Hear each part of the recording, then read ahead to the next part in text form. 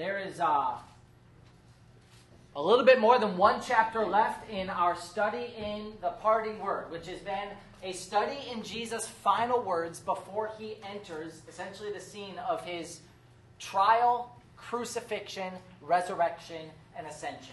We are in the final hours of Jesus' life and the final days of his time on earth. And what we've seen thus far in this study, the parting word, is Jesus' message for his disciples, and by extension for us, as he's preparing them for his departure.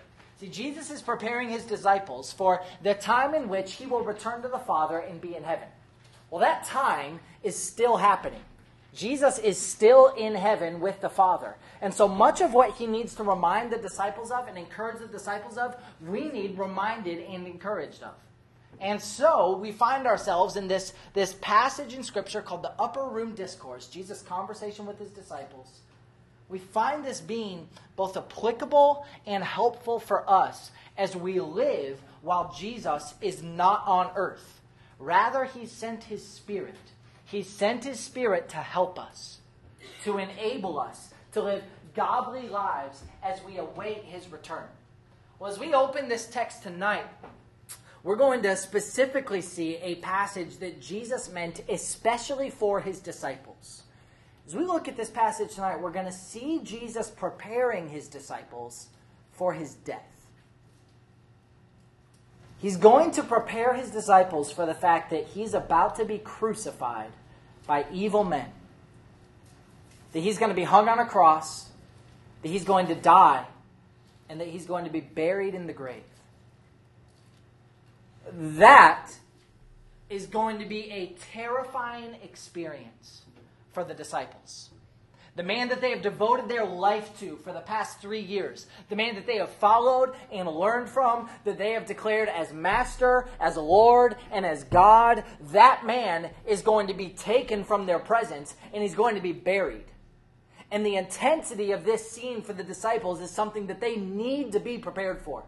So Jesus tells them, in preparing him for those moments, what we're going to read tonight in John chapter 16, verses 16 through 22. You guys can follow along as I read that now. Jesus says this in preparing his disciples for his death. A little while, and you will no longer see me. And then again a little while, and you will see me. Some of his disciples then said to one another, "What is this thing he is telling us? A little while and you will not see me, and again a little while and you will see me, and because I go to the Father?" So they were saying, "What is this that he says, a little while?" We do not know what he is talking about. Jesus knew that they wished to question him, and he said to them, "Are you deliberating together about this, that I said a little while and you will not see me, and again a little while and you will see me? Truly, truly, I say to you that you will weep and lament, but the world will rejoice. You will grieve, but your grief will be turned into joy. Whenever a woman is in labor, she has pain because her hour has come, but when she gives birth to the child, she no longer remembers the anguish because of the joy that a child has been brought into the world. Therefore, you too will have grief now, but I will see you again. And your heart will rejoice, and no one will take your joy away from you." In these few words, Jesus is preparing his disciples for the moments that are coming. Now, ultimately, as we've been reading through this upper room discourse, Jesus has been preparing his disciples for life when he is in heaven. When the Holy Spirit comes and Jesus is no longer on earth, he's preparing them for how to endure those years. However, also in Jesus' mind, as he's been communicating all of this, there's essentially a unity in Jesus' mind that the whole scene that's going to play out in the end of the Gospel of John is kind of one thought in Jesus' mind. That this is the time in which he is buried, he is resurrected, and once that is complete, he can return to the Father. And this is like the culminating moments, the culminating hours, the culminating days in which Jesus is completing his work on earth and returning to the Father. So in the context of Jesus preparing his disciples for life after he leaves, he's also preparing them for the few days in which he is in the grave. And in these verses tonight, that's what he's preparing his disciples for the 3 days in which he's in the grave. But it's all within this context of the final moments of Jesus' life that they need to be ready for, including his ascension, including his time in heaven. He's preparing them for those days. A mark of wisdom is your ability to learn from someone else's experience. So much of the book of Proverbs is Solomon instructing his son in wisdom. And much of the content of that is him saying, son, take my word for it. Trust me in what I have gone through. Learn from my experience so that you don't make the same mistakes. Take my word for it, so that when I say that sensual relationships aren't fulfilling, trust me, take my word for it. You don't have to experience it. When I say that accumulating all the possessions in the world and having all the money in the world isn't fulfilling, take my word for it. You don't have to pursue that. Trust me. And wisdom would be Solomon's son learning from his father's experiences. So often the application of wisdom for us is that. Learning from someone else's experiences, the ability to take someone else's word for it. Well, tonight, as Jesus is preparing his disciples for what lies before them, what he's telling them is that they will be able to rejoice in a resurrected Savior.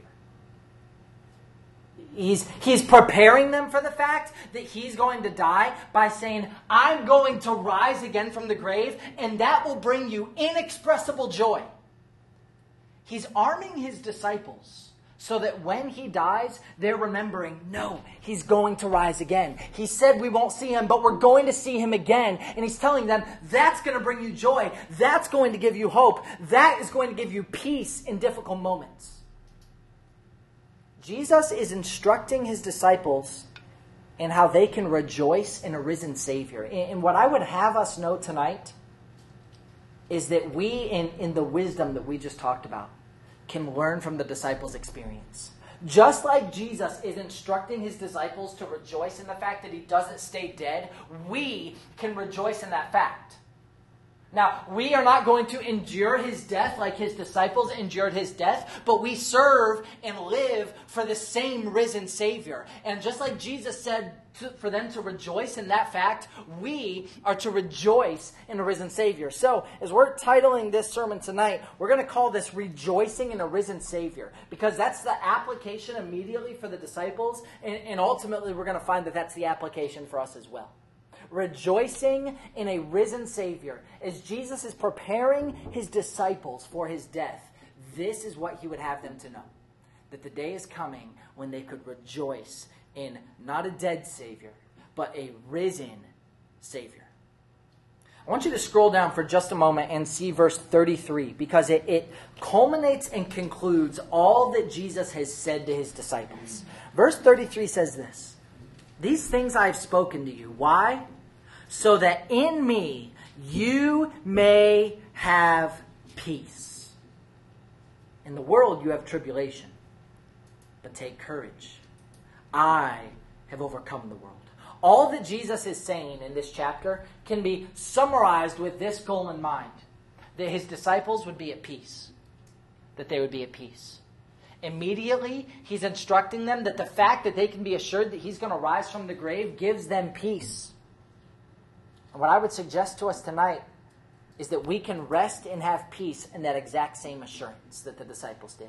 That Jesus is a risen Savior. He doesn't stay dead.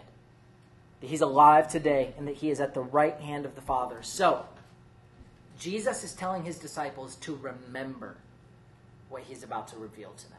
He's saying, remember this. Remember this. I'm about to die, but you're not going to see me. I'm going to be in the grave, but you're going to see me again. Remember this, that I'm coming back, that I'm going to rise from the dead, and that when I do, you will receive a joy that's unlike any other joy, because I will be a risen Savior. His disciples would endure this trial firsthand. They would endure the man that they followed dying. I hope that we can learn from their experience. I hope that we can learn from what the disciples endured. And what they learned specifically was just how amazing it is to be able to serve a risen Savior. So tonight, I hope that we can be wise and learn to rejoice in the exact same truth. So as we break this down, what I'd like us to note is 3 reasons that a risen Savior brings joy. 3 reasons that a risen Savior brings joy. This is the information that Jesus arms his disciples with, and I think it's just as encouraging to us. 3 reasons that a risen Savior brings joy. Number 1, the first reason that a risen Savior brings joy is because of the sting of death. The first reason that a risen Savior brings joy is because of the sting of death. Whenever you lose something, that item becomes especially precious and valuable to you after you found it again. Last week, I was sitting down to work on my computer, and I sat down at my desk. I got a little keyboard on my desk that connects to my computer, and I started to type on my keyboard, and my keyboard wasn't working. And I'm wondering, what's going on with my keyboard? It's not typing. This is frustrating. And I look at my computer, and there's a little USB plug in my computer that essentially tells the keyboard what it's typing. And so I have to have that USB thing plugged in for my keyboard to work. And the plug was gone. I had no idea where it was. So whenever I lose something, I tear apart everything to find it. You know what I'm talking about? So like I go home, we're tearing apart my bedroom, and we're looking in like every nook and cranny of our house for this little tiny USB port, because I can't use my keyboard without it.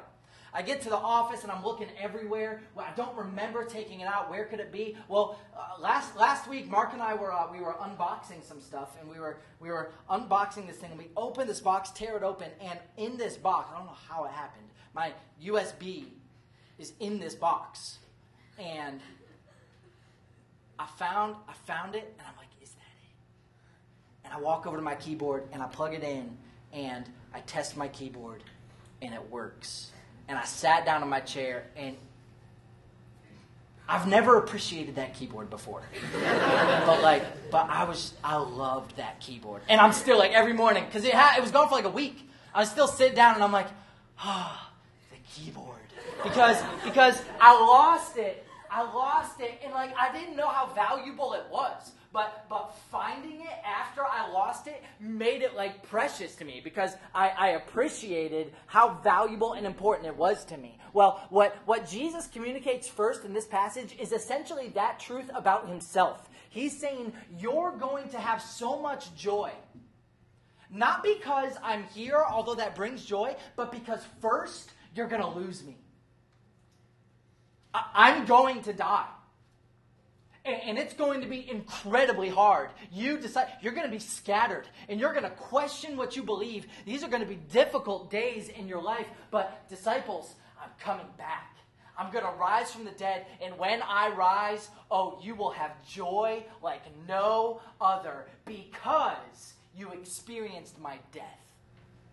Because the sting of death is so great, he says that my resurrection, when I return, when you see me again, it will mean so much and will bring so much joy. Because Jesus died, the fact that he is now alive brings us joy. We have joy because of the sting of death. We're really brought up to speed in this passage. Jesus kind of kicks off the whole conversation in verse 16 when he says, a little while and you will no longer see me, and again a little while and you will see me.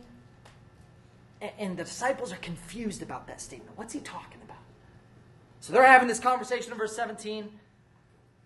Verse 19 is when Jesus begins to explain it. He's like, are you deliberating together about this? That I said a little while and you will not see me, and again a little while and you will see me. And now here he starts to explain it. He starts to really prepare them. Verse 20, look at what he says. He starts to talk about the sting of death. Truly, truly, I say to you that you will weep. And you will lament. That you, disciples, are about to experience incredible pain. When I die, it's going to be hard. It's going to be emotional. It's going to be difficult. You're going to be weeping and lamenting. You're going to be crying. It's going to be hard and sad. Look at verse 21 and the terminology that he uses here. He uses the picture of a woman in labor. And it's, look at that. Whenever a woman is in labor, she has what? Pain. Look at the end of the verse. The anguish.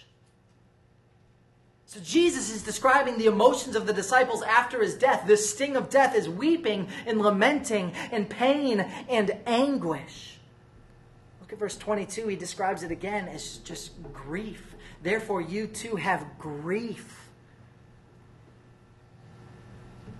Death is difficult. It's hard.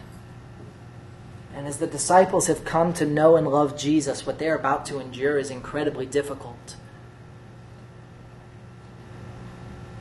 But remember that the fact that Jesus endured death adds so much more significance to the fact that he is currently alive. That's what he's telling his disciples. I'm going to disappear for a little while.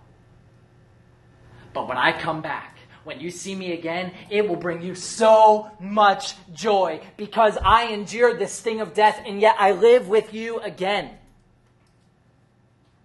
He's telling his disciples, remember that this is what I'm going to endure. And I'd encourage you to remember that same thing, that Jesus endured the sting of death. God died. Jesus died on the cross. Everything, I think a lot of times we may sugarcoat death for Jesus because he was God. Everything human about death, Jesus endured. He died. He completely died. It's in his humanity. Just like you will one day die, Jesus died. He was completely dead. But now he's alive. And the fact that he endured the sting of death brings us joy because he is now alive. So Jesus is telling his disciples that they're going to rejoice in his resurrection. And I would encourage you in the same reminder, rejoice in the fact that Jesus endured the sting of death and yet lives. Rejoice in that fact. That's the encouragement. It's be happy that you serve a living Savior, that you love and follow a risen Savior. He's alive right now. Even though he died, he lives. It's the first reason that a risen Savior brings joy. Jesus communicates a second reason that the risen Savior brings joy. And that is because of the defeat of death.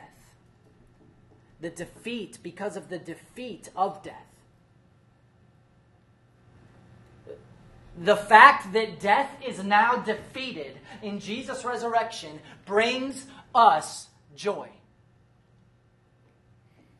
So Jesus not only endured the sting of death, but in his resurrection, he accomplished the defeat of death.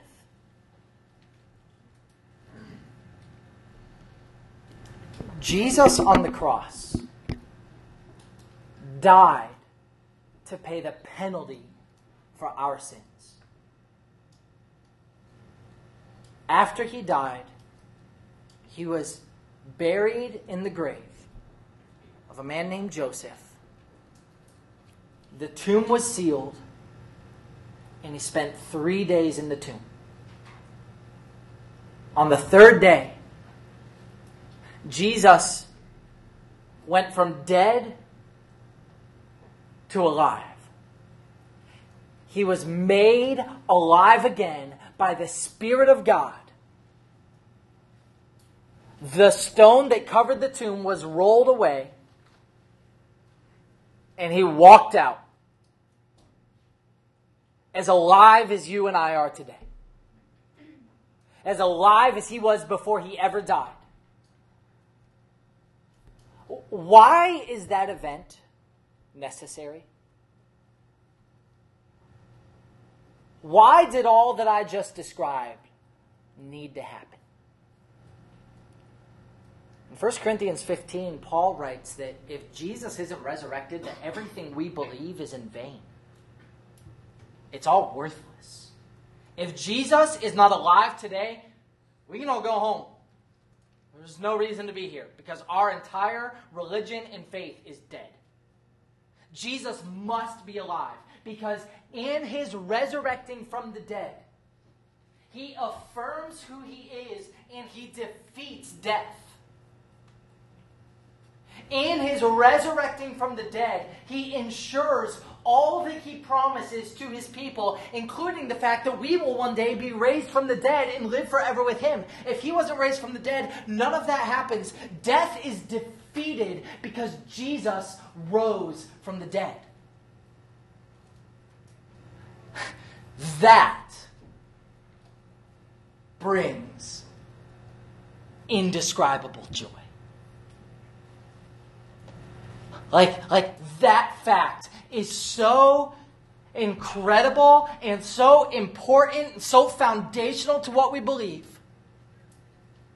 that without it, there would be no hope. There would be no joy. There would be no happiness among the Christians. The one they follow is dead. He lost the battle to death.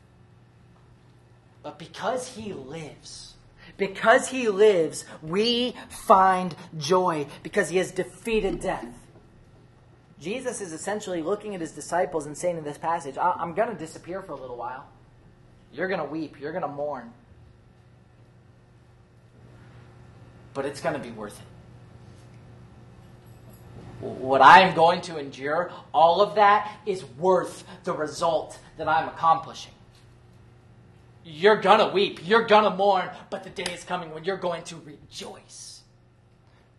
He uses the picture of a woman in verse 21 where he says she's in labor. She has pain. It's difficult because her hour has come. But when she gives birth to the child, she no longer remembers the anguish because of the joy that a child has been born into the world. Like after Jesus is resurrected from the dead, he describes this woman in so much pain. But after she gives birth to a child, it's like she's not sitting there thinking about how bad the pain was. She's sitting here thinking about how great the result is. That she now holds her baby. Jesus is saying, after I go through all of this, we're going to look at it and the pain will be worth it. The death will be worth it because of the result, and that is the defeat of death. That Jesus is now alive because he defeated death. The result is worth the pain. You guys know this expression. You know this phrase. This is... We talk about studying for a big test, right? And lots of homework, lots of things that you need to be prepared for. But it's like, all right, this is going to take a lot of effort. But I gotta get an A on this final. Or some of you are like, you're doing the math and you're like, I got to get a C on this final to hold my B. You know what I'm talking about. You guys just went through finals. So you're like, all right, I'm going to study up. It's not going to be fun. It's going to be painful. But I got to do it because the result's going to be worth it. I don't want to go through sophomore year again. That was awful. So I want to move on. I'm going to study because the result is worth it. Right? This is sports and athletics where it's like, yeah, this is practice is a bummer sometimes. Like running is hard and like it gets old and practice is rough, but it's like, no, like the sweetness of victory and winning and succeeding is like, that was all worth it. Hey, if your team does well and you're winning games, you're not thinking, man, but practice was awful. It's like, yes, we accomplished it. That's what Jesus is saying here. He's like, you're going to go through pain, you're going to mourn, but it's going to be worth it because of what all of this accomplishes. This is going to accomplish the ultimate goal of the defeat of death, and it's going to be worth it. So just like he's instructing his disciples in how to be prepared for what's going to come, I would encourage you to rejoice in the fact that Jesus defeated death and now lives. He defeated death and now he lives. So rejoice in the fact that Jesus endured the sting of death and yet lives, and rejoice in the fact that Jesus defeated death and now lives. These are reasons that a risen Savior brings joy. Because of the sting of death. Because of the defeat of death. And the third reason tonight that I want to look at is because of his, Jesus, eternal life. Because of his eternal life is number 3.